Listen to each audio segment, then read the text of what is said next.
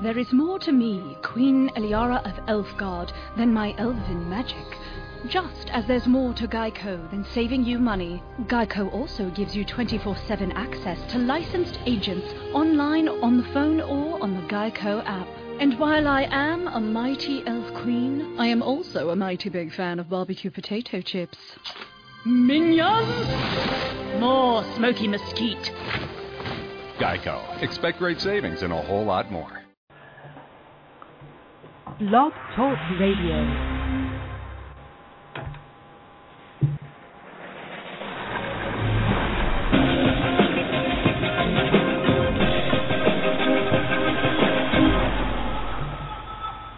Don't make fun of the jazz. I wasn't. I was about to do the thing, too. I was about to lead you in with the hand again, but I didn't.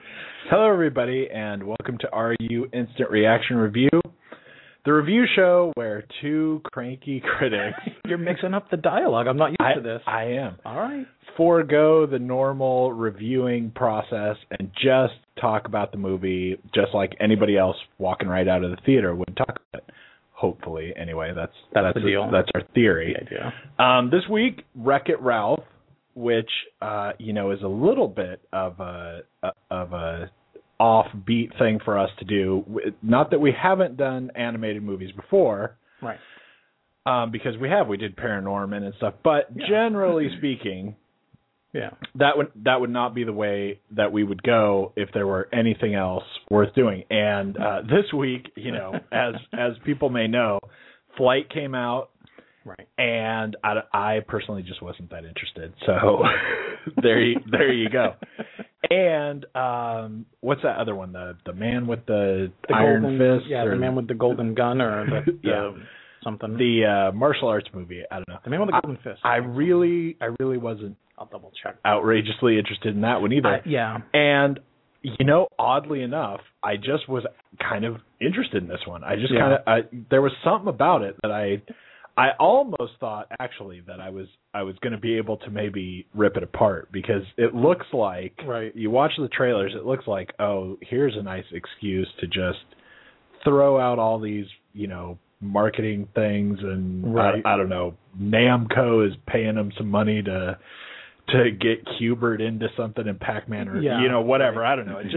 It looked a little cornball in the trailers, but there was something about it that I really just kind of wanted to watch it. And plus, I love John C. Reilly, so he's voicing something, and I don't even know what it was. It was a strange alignment of the planets that this just was the thing that we wanted to see. Right. Before we go into that, we have a couple of things I want to talk about real quick. One is next week. We're going to be doing the show on Monday instead of our usual somewhere on the weekend time slot. Not that we actually have a usual time slot, although Sunday at 4 has been pretty regular. Right. But we're going to be doing it on Monday, and we're going to have a very special guest. We're going to be doing Skyfall. And before I even say who it is, actually, I want to just make sure that I get that locked totally in so that I can really just, call them bastards if he doesn't actually call in. Right. So I'm not going to tell you who it is, but it's a very cool guest. It's not a person from the movie. It does not rhyme with Daniel Craig. Like I said, we're going to be doing Skyfall, which that would just be awesome enough. Right, I'm looking forward to that anyway. On its own. But the person who is going to be on the show is a movie critic and a kind of media personality kind of person, but someone who is pretty well known as a movie critic, and he's going to be joining us. He's got a book, and this all sounds like Roger Ebert. It's like that'd be Roger great. Ebert. I would have to get right in the middle of the two of you. Yeah, I would only do it if he was actually going to be live. Be like Kingdom of the Crystal Skull, go. Yeah. Anyway, so we have a special show next week. The other thing is we had a contest running at the site. That has expired. And so if you know anything about it, that's over. And we're going to have to start it over. So what we're going to do is we're going to kick that off now. And this time I'm going to do it. If we don't get the number we're after, I'm going to let it run this time till the end of the year. Okay. So now this time, the contest is going to be, the way to enter the contest, I'll explain that first, is going to be, we want reviews on iTunes. So you have to review the show. RU Instant Reaction Review. It's really easy to find on iTunes or in the your podcast app or whatever. Yep. And then actually, I don't know if you can write a review with the podcast app. You might have to go to iTunes. Oh. Because I've never tried to do that. I've never done that either. But anyway, we're looking for reviews on iTunes. So you have to review the show on iTunes. It doesn't really matter what your review is. It would probably be nice if it was not a horrible review. Great, right? But hey, that's just open, right? I mean, it can be if it's a bad review, if you don't like us, then whatever, that's fine. But you have to review the show on iTunes. Then there's going to be the post on RUscreening.com of this show, hopefully tomorrow or the next day, right?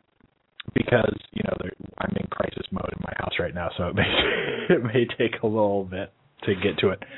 Anyway, so there will be the post on RUscreening.com for this show right now. And what you do is you review the show on iTunes, then leave a comment on that post and just say what you said in your review. I mean, so we know who you are and what review it was, okay? When we get to 30 reviews, that's the end of the contest. There can only be 30 entries. Right. So as soon as it gets to 30, whenever that is, it's going to be over. And like I said, if we don't get 30 by the end of the year, then I will be seriously bummed, for one thing. But we'll just end it and no one wins. If you already entered... Yeah. Well, I just figured you'd be like, we'll take however many we have, and that'll be it. No, so if 29 people get in and you don't get your 30, nothing. Nobody gets anything, even for all their hard work. All their hard work, yeah. They didn't carry a stone up a hill or anything. Okay, so if you already entered when we had the previous contest and you've already reviewed us on iTunes, just leave the comment again on the new post, and you'll be fine. Right. It's not like you're actually out anything at this point. Now, what we're going to give away this time, okay, last time, I'm still going to give away the Terminator set because we had that last time. Last time it was for the 4-movie Blu-ray set of Terminator, which is like a cool set. Yeah. So that's still going to be involved in the giveaway. Also added to that is the 30th anniversary Blu-ray super pack of Blade Runner that just came out. Oh, yeah, that's cool. It's got a 72-page book. It's got the little car that you get with it. It's actually a really sweet set. Awesome. There's like 4 different cuts of the movie in this you pack. Can watch it's it really the rest cool. Of your life. Yeah. It's really cool. It's like the original theatrical, then the director's, then like the 30-year special cut, and like an international cut or something. I don't know. There's all these different cuts. That's cool. It's pretty cool. And there's a lot of cool bonus features. Tons of stuff and this is actually a movie that the bonus features are really cool. Yeah. So there's that. And then in addition to those two things, $50 Amazon gift card. Whoa. So that adds up to quite a bit. That's quite a haul. Yeah. So we'll be reminding you of it. It's always going to be back to Wreck-It Ralph. So, like, next week when we say if you want to enter, it has to be on the post of Wreck-It Ralph. And it's just going to be, random.org and 1 out of 30, whatever, and whoever it is. So when you leave your comment, make sure that there's some way to contact you. You have to sign in and, have, like, your Facebook or your email Twitter or something, some way that we can contact you. So there's that, the super duper giveaway. Okay. That's awesome. Well, we'll see if it's awesome. If I'm sitting here in not the awesome middle of December going, if 29 do it, that's not awesome. That's not awesome, I guess. But anyway, the reviews actually are just outrageously helpful, as we've said before. Yeah, they really are. So now, Wreck-It Ralph. Now, where do you want to go with that? You want to just jump in? You have anything special you want to get out of the way to talk about Wreck-It Ralph at all? I don't think so. There was a fun thing that we can talk about afterwards. It was an interesting movie to go to after having seen the trailer a bunch of times, and then I mean the movie wasn't terribly long, but there was some point fairly early on in the movie where I realized this was not a trailer that gave away all the best parts. This was a trailer that only hinted at what we were about to see. Right. Like, it's a very different movie. I mean, I know I've seen several trailers and clips and stuff. Yeah. And it is very weird, to me anyway, the sense that after you get like maybe 20 minutes into the movie, and then you go, well, what am I watching? Right. I mean, because the trailer just does not give you a good, I think, idea. I mean, you see Ralph, you know, sitting around in the room talking with the bad guy support group or something, right? And then you see a bunch of stuff where they're in this game where they have to destroy the aliens and stuff, and he's in the suit, and you see stuff like that. And you get the general idea of what's going on, that he is sick of being a bad guy and stuff. Right. But beyond that, it doesn't really give you a good idea of all the places this movie goes. No, and I thought the trailer made the whole thing kind of look like a big push for Happy Meals toys, like a tie-in film. Like really, I felt like, all right, you're using a very interesting thing, which is to touch on all the old arcade games that we played when we were young kids, you know, and that nostalgic turn to get us in there, but also throw in Bowser whenever you can. Right, and it looks cute enough with all these video games for, you know, there's the allusion to, you know, like the Halo world. And that's cool, but there's also this stuff that appeals to us, which is the nostalgic side of things, which has Q*bert and Street Fighter and Sonic the Hedgehog and all these old games. And then you've got flashes to or allusions to all of these new ones. And I thought, well, that's a pretty interesting way to get me to have to drive through the drive-in to get a Happy Meal so that the kid can get whatever plastic knockoff of whatever character is this week's big seller. And that's a mistake. The film is, and as it revealed more, it was really, really, really fun to watch it, like kind of bring you in more, because it's smart, it's layered. Right. It's one of the most inventive and imaginative films I've seen in a while. And I don't mean like I thought like Frankenweenie, not just because that's another kids film, at least on paper. I mean, it kind of is. It kind of isn't too, but you know, that was an inventive and original and kind of exciting film in its own way. But this is really like surprising in how many layers it's got working for me. And when it kept going and as the minutes kept ticking, I was just so much more immersed in it. Right. I was having so much fun with not only the intelligence of the writing, the story sets up these rules and this mythology, and it makes perfect sense if you think a video game exists when you're not in the arcade. Right. Look, it is kind of Toy Story-ish. You know, when you close the door and you go out to get groceries with your parents, you know, your toys come alive and they've got all personalities that are all, you know, indicated by their own kind of toy. And in this regard, once the arcade closes, everybody just kind of like goes and hangs out. So because they have nothing to do. They got nothing else to do until the arcade opens. So you've got like all these characters, like you've got the ghosts from Pac-Man hanging out with something from Dig Dug who are having a beer with the guys in, you know, God of War. I mean, it can be this really funny mismatch of stuff. And it's just really interesting the way that they set it up and then slowly evolve. And even as the film got on and on, for me, I thought, okay, I can see like the big climax and the big, you know, antithesis of what the conflict is. And I was wrong. Like it kind of resolves this, and then there's another big arc of something. I'm like, wow, that was really smart. It didn't pander to kids. It included adults. And in a kind of strange way, I felt like this is almost like an adult animated movie. Right. Like in a weird way, I felt like it was more for me than the kids that were in the audience. But the kids in our show, they were howling with laughter, and I could hear the adults all laughing, and it was a fantastic surprise. And there were several points that I actually laughed. Yeah, it's hard to get you to crack up in a movie. That doesn't happen a lot in the theater. I agree. In the theater, you know, you're a good-natured guy outside of the theater, but when you go in, you're on the clock, you're all business, and you were cracking up. So the last time I heard you there laugh, are some surprising points. Yeah, is how they get you with the laughter too, or at least how they get me, because it's like, you know, they kind of go one way, and then not only that, there are these little shift comedy things where you don't think anything comedic is coming. Yeah. And then it's like, boom, some weird thing happens. And I know I laughed at a couple of those. And then I laughed one time, I remember, that something that I even saw in a clip. Right. And then I still laughed at it. Yeah. So that was pretty good because it sets up really well for the part that you get to in the clip. Yeah. And I had seen it before, and I still laugh.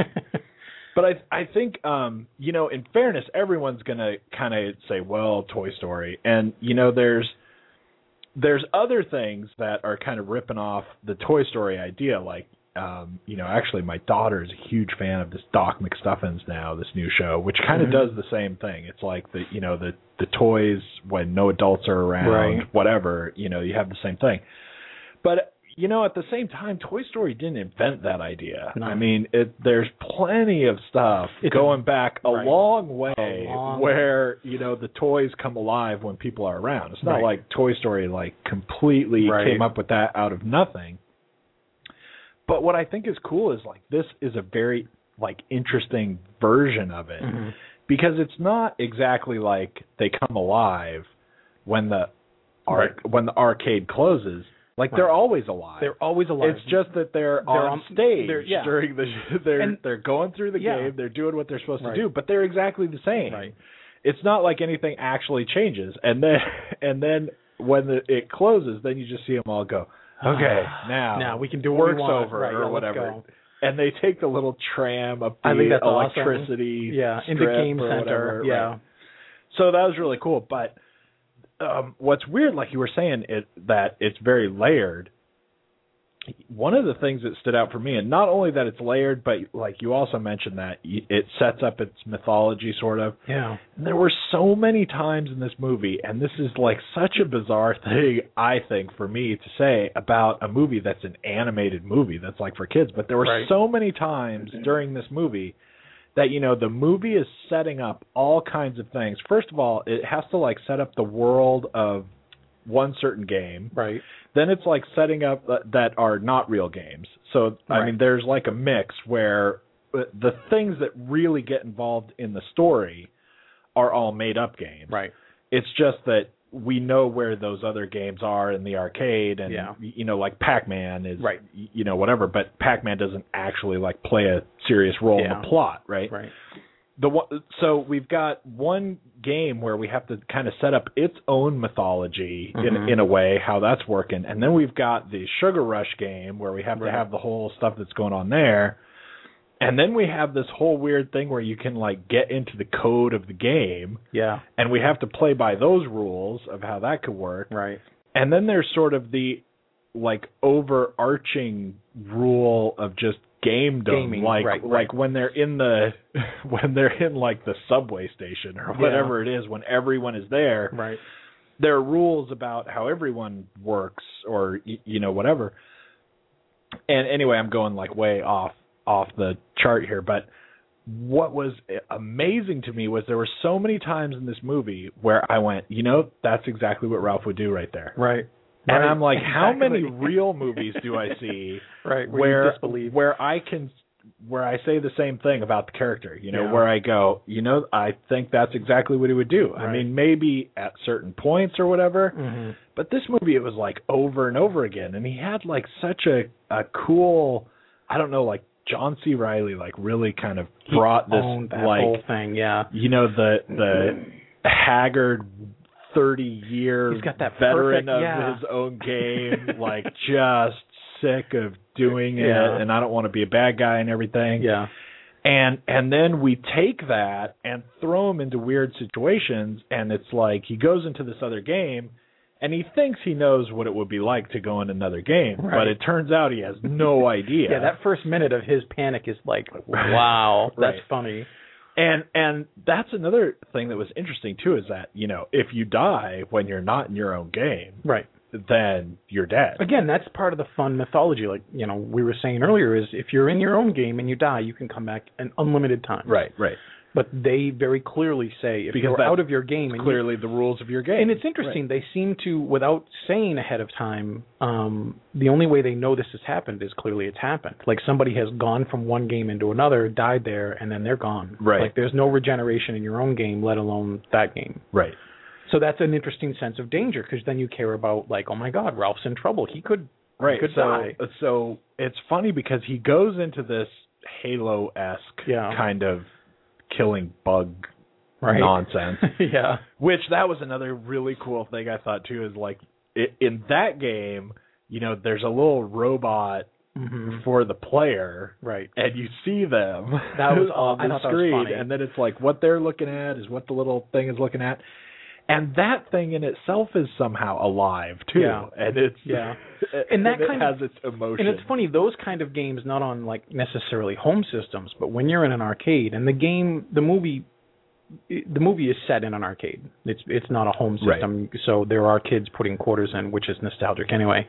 But every time I put in quarters, whether we're at the movies or a mall or wherever, those kind of gun games always has some character like Jane Lynch's character come by and like start screaming at you like, now we gotta go over there, move, and then explaining stuff. And it was funny to see that happen like that, and she's screaming at this tiny flat screen like Wall-E kind of thing, and that thing had a personality. And then we reset and stuff. And, okay, back to the beginning, everybody. Let's go back, But so what was cool about that with the whole death thing is that, Ralph is like, well, I heard in this game you could win a medal. It's all about Ralph wanting to win a medal. And I suppose we should, quick overview of... We can run through really quick. I don't know how necessary it is, but... So, Wreck-It Ralph, he is the bad guy in the game, Fix-It Felix Jr., right? Right. And it's really just this kind of weird spin on Rampage, where... And Donkey Kong. Where it's like, he's breaking the building. You have to play Felix as like the gamer. You play Felix and run around with your magic hammer and fix the windows and whatever, fix the building.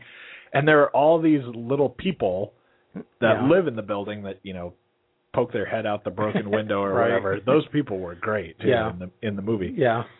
And other than that, I don't have any idea what goes on in the game. Ralph is a big giant guy who smashes stuff. Right.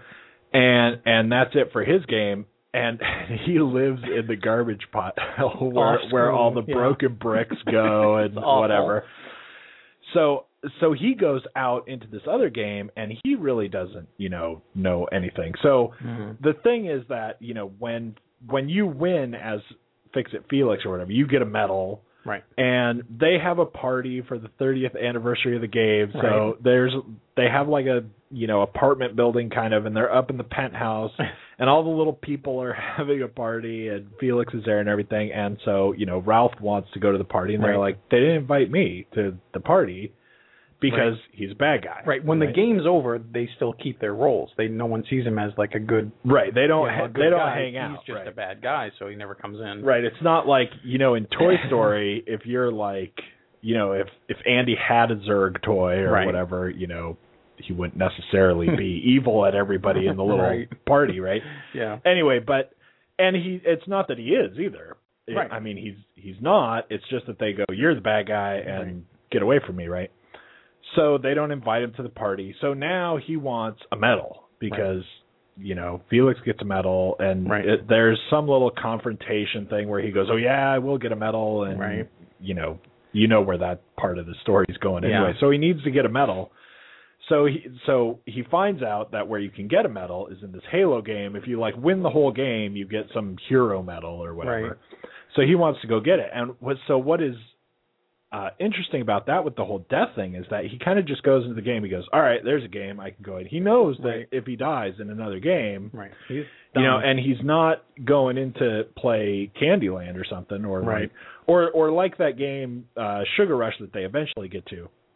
It's not like there's maybe a lot of chance you're dying there anyway. Right. But so he goes into this game and he just goes, yeah, I'm going into another game. And then he gets involved and finds out what's happening, and he's like, really freaks out. And, oh, my God, and these bug aliens and people are shooting. And, the Jane Lynch character, I don't know what her character's name is, but... her character is screaming at him, thinking he is whatever guy he took the suit off of or whatever. So she is freaking out, going, "Why is this guy all of a sudden acting like an idiot?" Right. And you've got the little kid in the arcade playing the game, going, "What?" And then he grabs the screen and he starts screaming at the player, "Let me out!" or whatever. Yeah. But it was hilarious. But what was really cool is after he gets involved in there, it was really how I thought he would react. Right. I mean, within reason, right? Right. because, you know, he goes in, he thinks he knows what's going on, and he has no idea what's going on. And then all of a sudden, you know, if I die out here, but then he actually goes to get the medal anyway, which was really cool. Yeah. The game ends because of him, because he like screws up the person's game, which is like a cool spin that the person is out in the arcade and goes, what a ripoff. Right, because yeah. it all gets screwed up because Ralph is going nuts.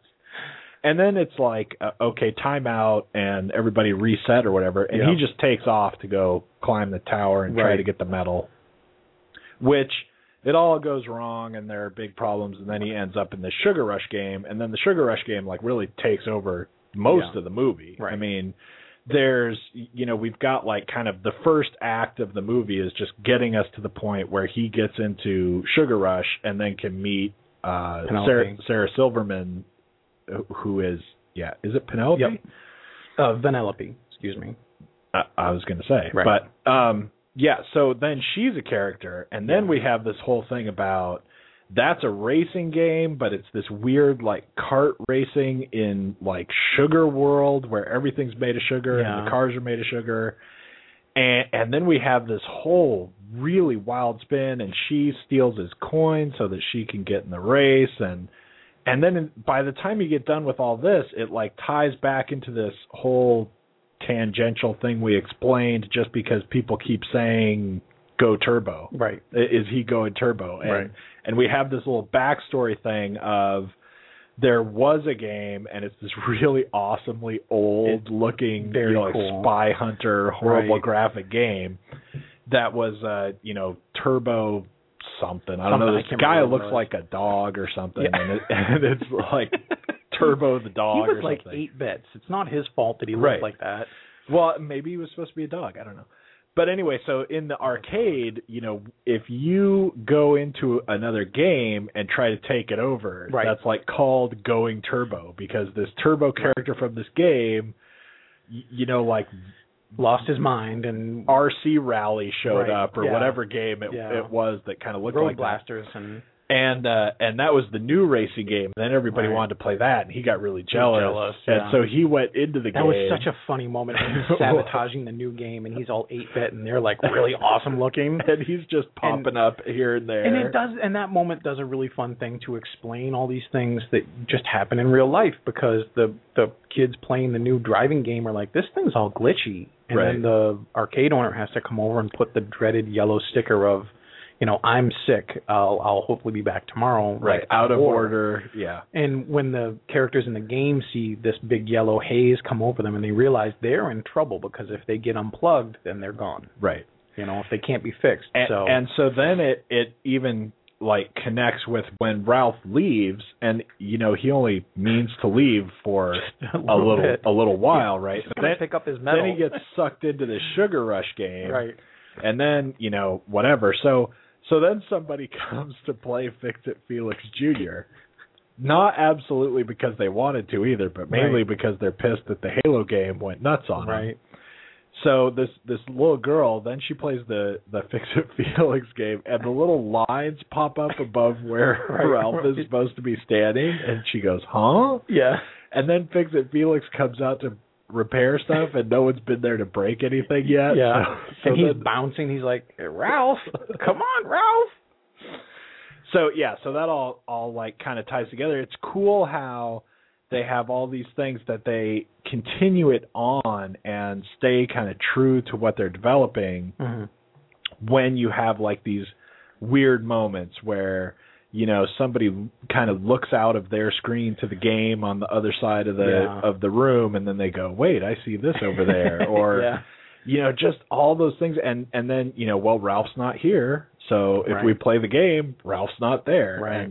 And it worked out well. But once we get into Sugar Rush, then it's like kind of the movie starts happening. Right. And we have the whole thing with Vanellope is a glitch in the game. Yeah. And, you know, I don't know that we go real far on what our explanation of that is in the real world, except that everyone just kind of goes along with the glitch idea. Right. Which makes sense in the end. Right. But that's kind of a tricky point as you're going through it when you're watching it. But it all comes together in the end. But she's like a glitch. So the story is that she is a character who was not supposed to be in the game. Mm-hmm. Like she's some kind of, programming error, or they were going to have this character at one point and then we decided against, but we left a piece of code in the game somehow, so she's still kind of there behind the scenes. But they have this thing. They have this weird thing. The game rotates what characters are available each day. Right.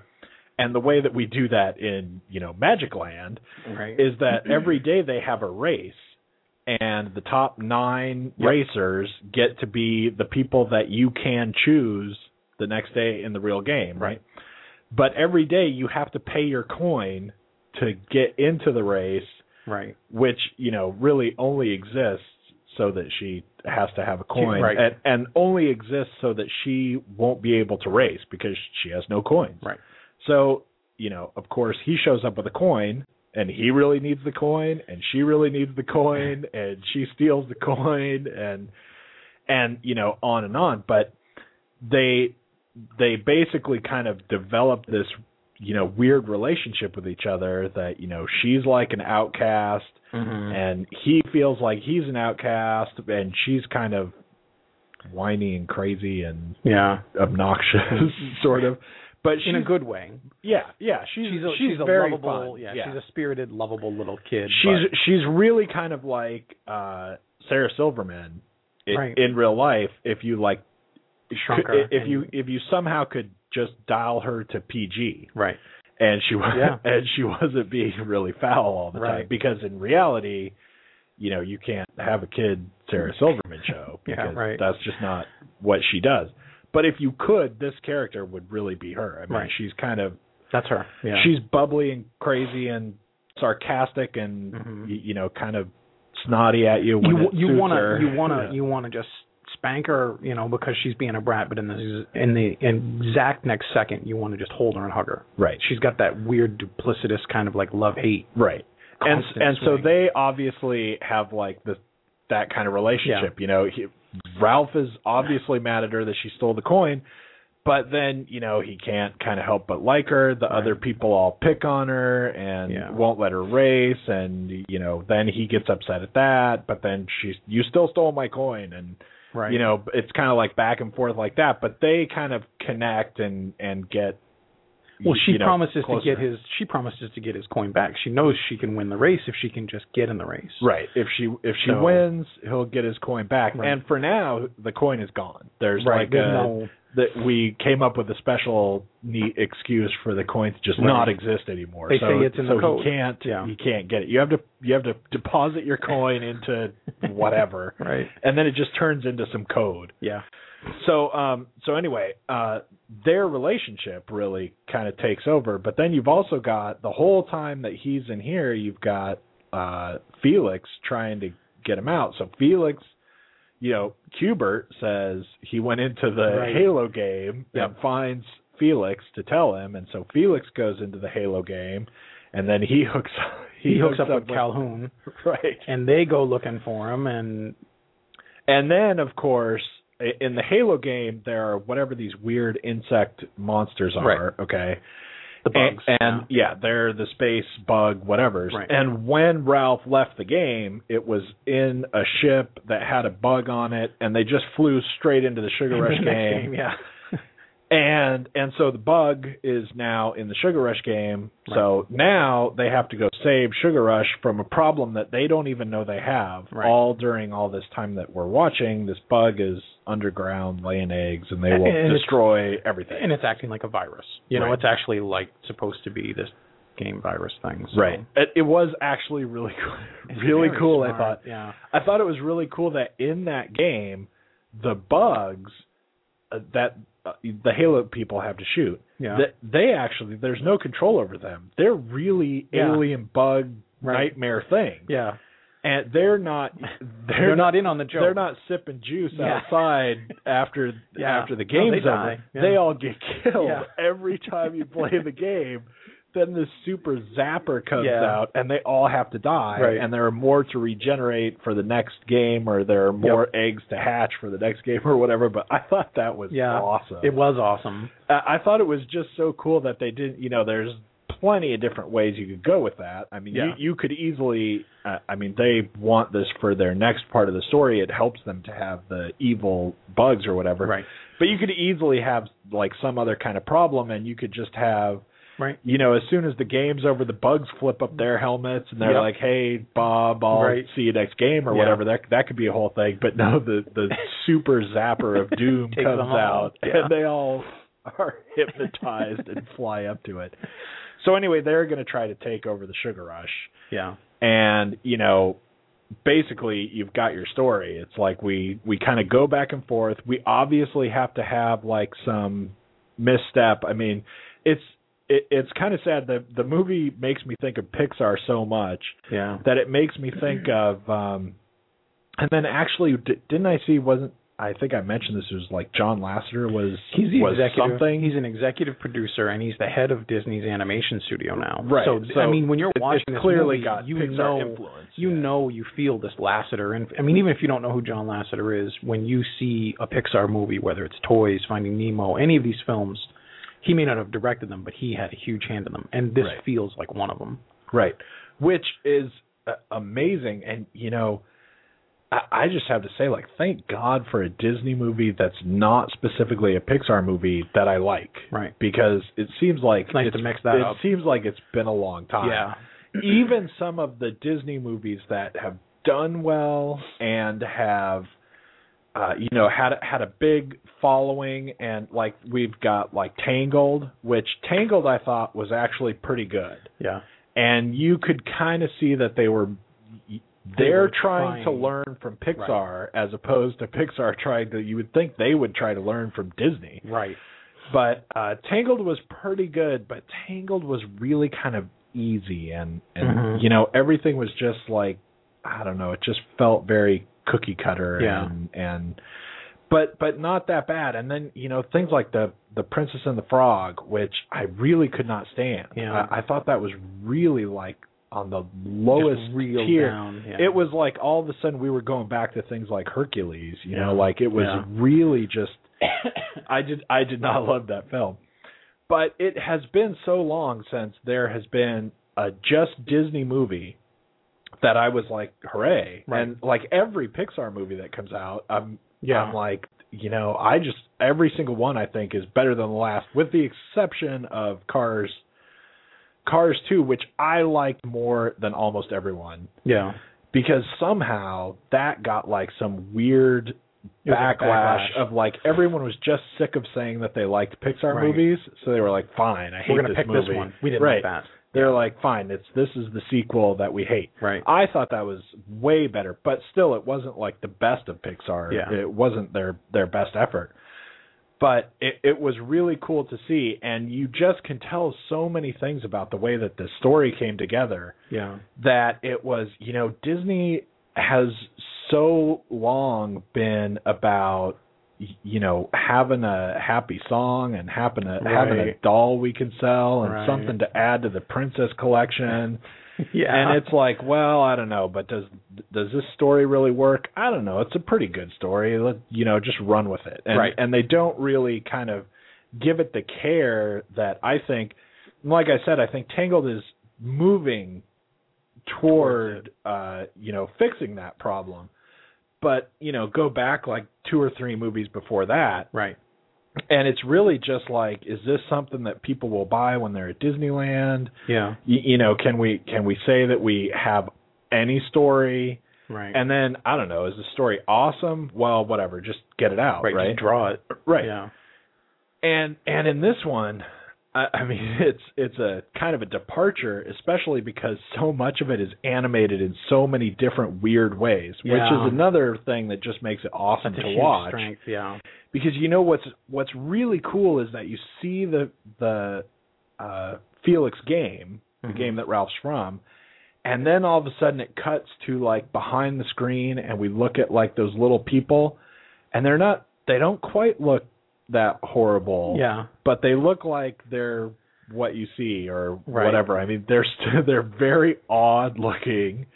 And even Felix, who is supposed to kind of stand out, yeah, he has a totally different look to him, standing right next to Jane Lynch's character.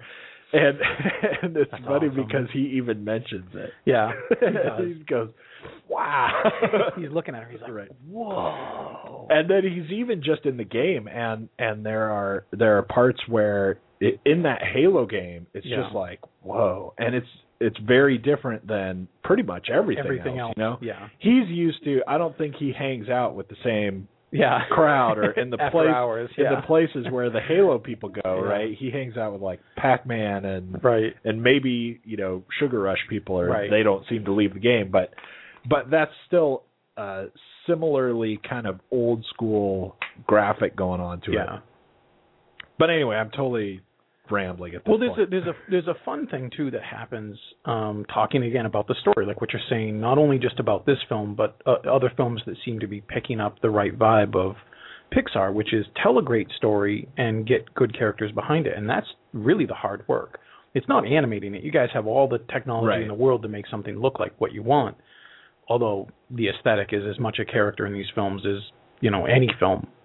But there's a really interesting moment that this film doesn't necessarily have spoilers, but I'm not going to spoil what I'm about to say. I'm just going to say there's a really great moment when I was reminded of how deep the story had decided to dig itself when the ruler of the Candyland, which is basically like Candyland and Mario Kart put into one. Right.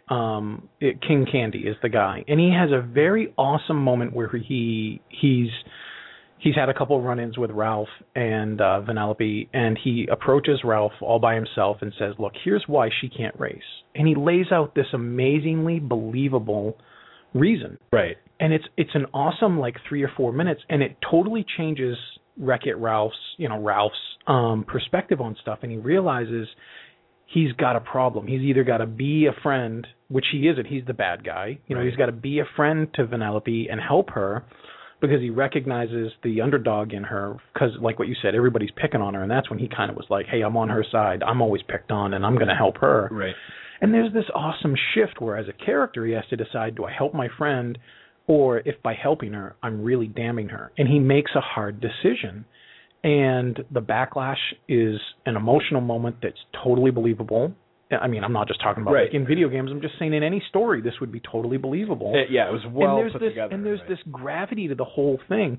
He's not lying, but is he telling the whole truth? It doesn't matter. There's this story. And it's the kind of thing that when I'm watching it again, I'm like, I'm sitting back in my chair and I'm going, are you kidding me? This is more heavy as a story than some live-action typical dramas that I see. Half the movies we've seen this year. And it just endeared me even more to it. There's so many things that they do right. From the big thing, which is getting Ralph to be an instantly lovable, sympathetic kind of guy. And don't forget, he's the villain. I don't mean in a twisting mustache way, but he's supposed to be this scene that you see in the trailers. What's cool is that none of the bad guys are really bad guys. That's right. Well, I was going to say this scene that you see in the trailer where they're all at, they call it Badanon, and it's all the bad guys sitting around, and they're telling each other it's okay that we're bad guys, and they even have a very funny mantra at the end. But you realize that even though he is supposed to be the bad guy, that he's got, this is cliche as hell, but he's got feelings. He just wants to be included. Is he a bad guy because he's bad? No, he's kind of like the Jessica Rabbit thing. He's not bad. He's just drawn that way, that kind of thing. But there's so many things ranging from one of the first things you and I talked about on the way out, aside from how surprised we were at how great it was how crazy it must have cost to get the licensing for all of these real video game characters. Right. And in a way that kind of validated the environment, just like how they had Mr. Potato Head and Etch-a-Sketch and stuff in Toy Story. Woody and Buzz are unique to themselves. But even in Roger Rabbit, when they just totally blew my mind by putting Bugs Bunny and Mickey Mouse together. Mm-hmm. And you're like, how the hell did anybody agree to let that happen? And they realized that in this world, if this is going to happen, you're going to have Pac-Man and Q*bert hanging out with all these guys from other video games, old and new, and they really are going to socialize, and they really are going to be envious of your pixel count. And it's just like if you're going to create a world behind the scenes, you have to do it. Right, they're going to look at each other and go, that's the 8-bit guy. Right, yeah. Well, we're not going to fraternize with him because he's only 8-bit, or he's only, 1-bit, And it was just so cool that they pulled it off. Yeah, and, like we should say, because we've talked a lot about all the different people who are in this movie from all these different games. And it's really cool to see, especially, if you're our age and you played these games. But the trailer makes it look like, 9/10 of the movie is just Pac-Man going by, and like it's just on and on and on and on. They're going to pop up all over the place, and they totally don't. Yeah, there are several times when they go into them where it's just like you get to kind of catch these cameo moments. Yeah, it's a lot of cameos, and it's like Q*bert gets to be kind of involved. Yeah. Pac-Man gets to have like a few seconds, or but it's not like we have minutes and minutes of anyone. Right. Mostly it's just these tiny little things where you see some Street Fighter people walking by. And my favorite one, and that makes it more fun because you have to find people. You have to look for it.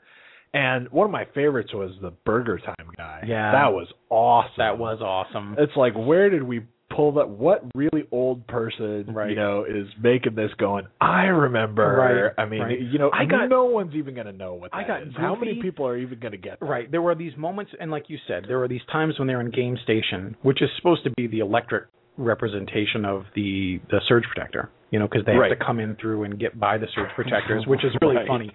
But when they're in the Game Station before they have to go to their own games, I was like stupid. I'm like getting all excited because I saw Joust. I saw time. I saw when they're doing a movement, the Dig Dug guy dives into the ground and goes under, and I'm loving trying to figure out. I want to see it again just to see how many cameos I can catch that I didn't catch the first time. Right, but how old do you have to be? You got to be old. We're dirt old.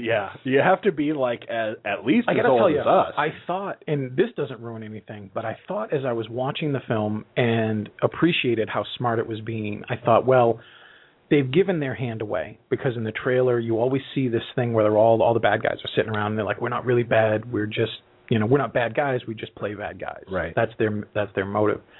And I thought, well, okay, Wreck-It Ralph's going to get in trouble and all these bad guys are going to come in and save the day. You're going to get Zangief and M. Bison and Bowser, and Bowser's going to have a great moment where he realizes, like, hey, I can be good, Right. And it doesn't. I'm ruining this part. It doesn't do that. And but it doesn't go anywhere with it that. It doesn't even come anywhere which is near great. it, which is awesome. Yeah. I just thought it which is smarter than you would think it would be, especially from watching the trailer. That's what I'm like. I thought just from seeing the trailer and them focus on that over and over again, I'm like, well, the bad video game guys are going to be the good guys, you know. And it was way smarter than that, and it succeeds on every level because of it. And okay, so now here's one of the things I was going to say a long time ago, and I totally got tangented away.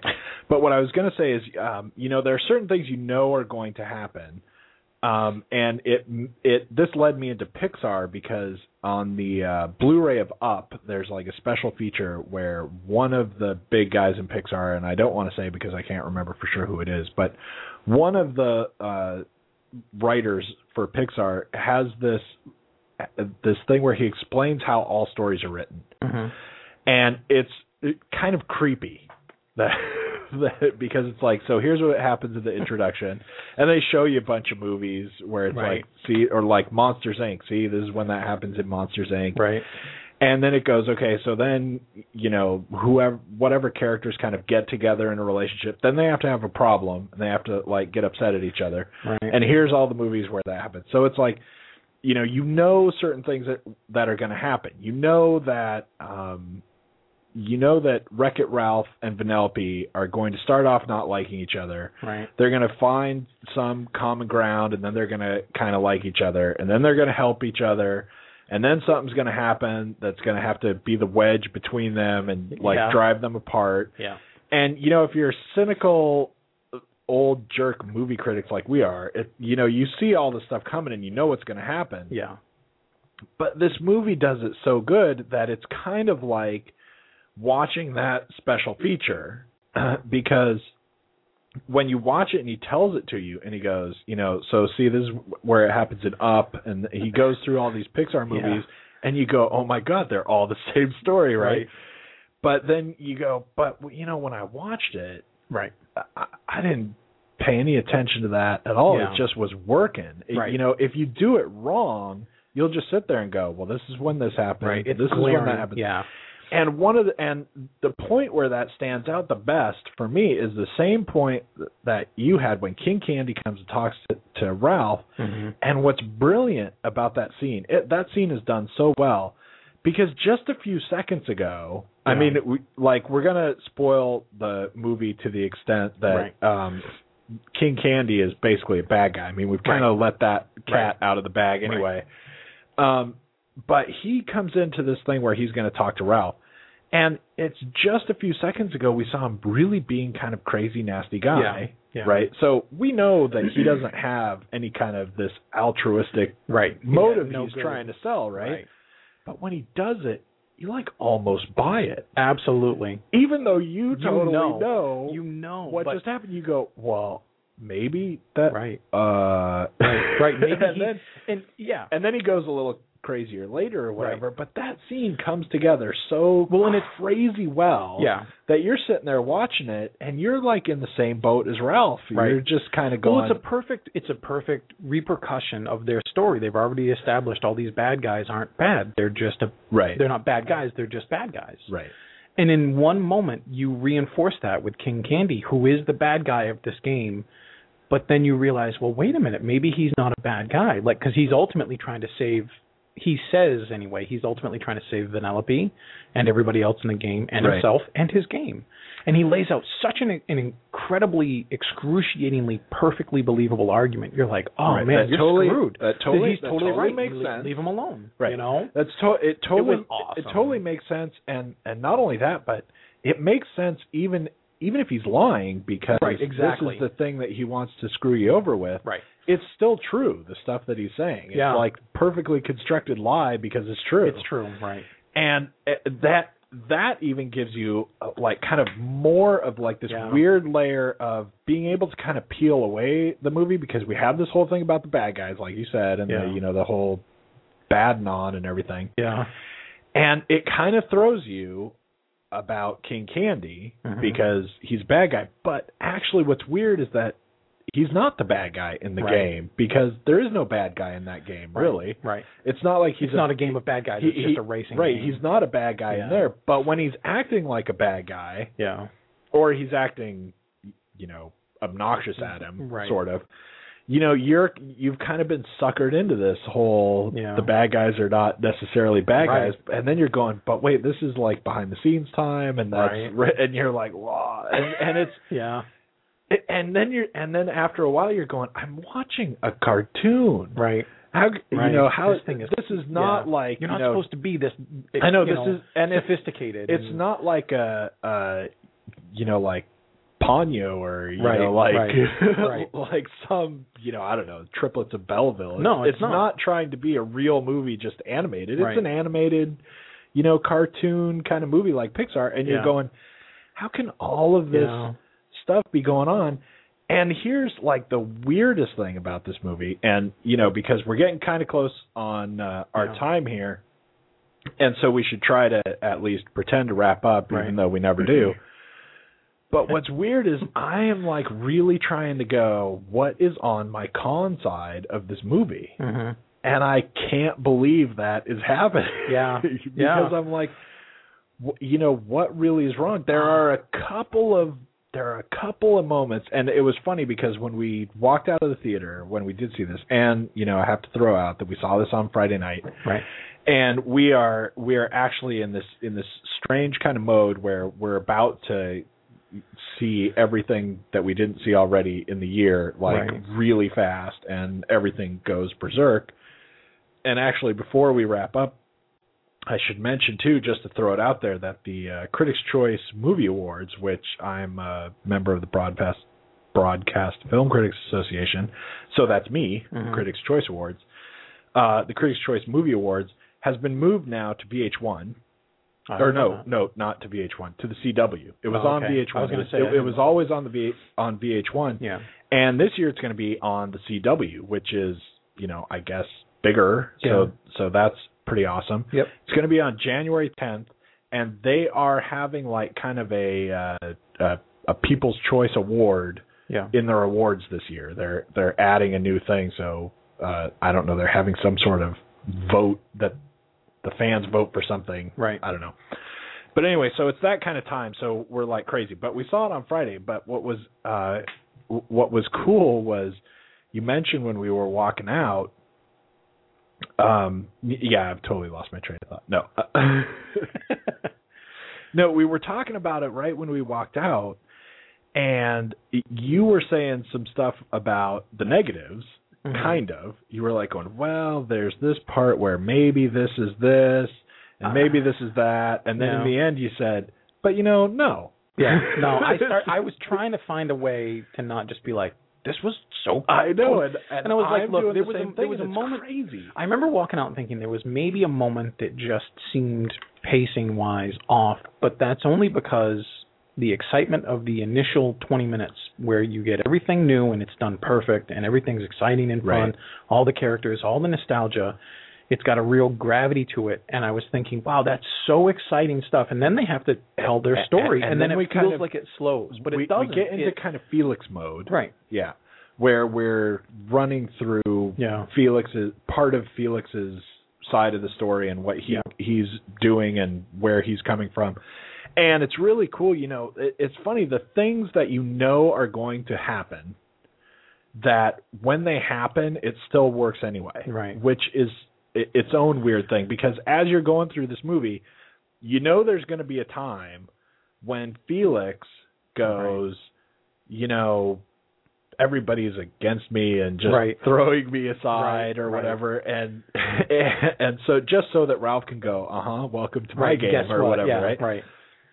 That's going to happen, and then when it happens, they do it so well that you don't even pay attention to the fact that it happened. It's not like you go, oh, there it is, Right. And there are a lot of different moments like that when the movie's going to have to say certain things, and yet it does it in a way that you still totally don't expect, and it does it with the screenplay of this movie. Just like we already said.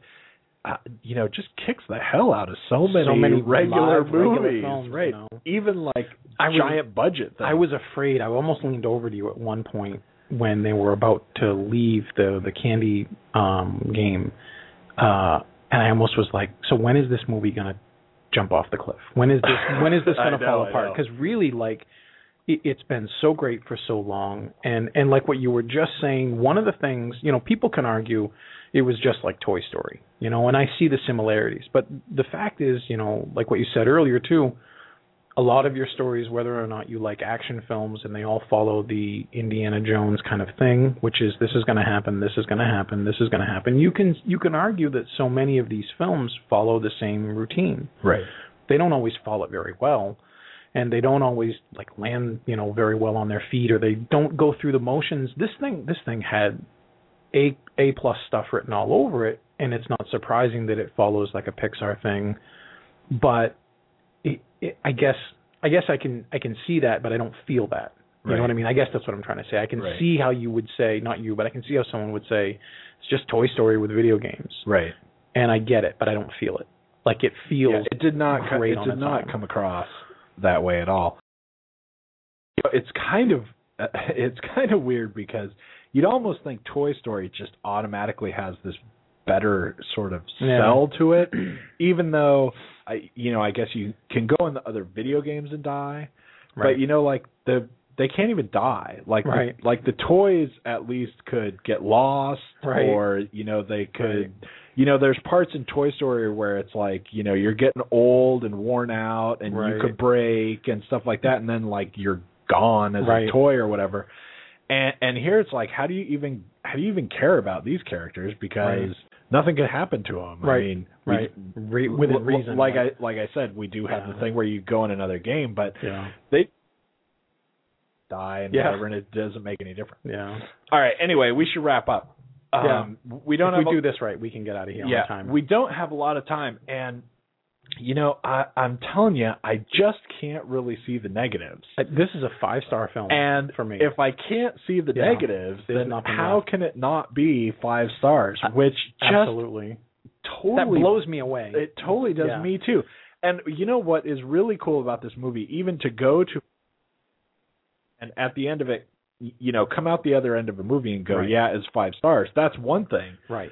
But to come out of it and go, I am totally shocked and amazed that it's 5-star, and I had no idea that was coming. Right. That's even a different thing. And for us both to do it, is just bizarre. Either one of us could have been surprisingly good. We could have come out and been like, I'm 5. You're like, I see how you get there. There were a couple things. I'm 4, 4.5. Right. You know, this was. I really thought going into this, and you know, that's the whole expectation thing comes into play. Maybe that's what happens, but I thought I was getting like 2.5. So lucky. I'm like, if this is great in places, it'll be 3, 3.5. Right. But man, it got 3.5 10 minutes in. Right. You know, it was so awesome. Completely out of time. We will see you next week on Monday for Skyfall, and thanks for tuning in, and goodbye. Bye. Cabela's is coming to Northern Virginia with a spectacular new store in Gainesville. Find everything you need for hunting, fishing, camping, and shooting sports, plus much more. Join us for our grand opening celebration Thursday, March 9th at 10 a.m. Be one of the first 500 in line and receive a Cabela's gift card worth up to $500. Plus, a chance to win one of 3 Remington firearms. See store for details. Don't miss Cabela's grand opening in Gainesville, located off I-66 and Highway 29 near Virginia Gateway. And now, insurance-minded speeches from GEICO. It's a common expression, don't look a gift horse in the mouth. However, what if the horse's mouth is filled with useful insurance tools? This is the exact case with the GEICO app. Yes, the app is free and therefore a gift horse. However, look inside the app and behold, emergency roadside assistance, digital ID cards, bill pay. Get the GEICO app. Look it in the mouth, get amazing services. Thank you.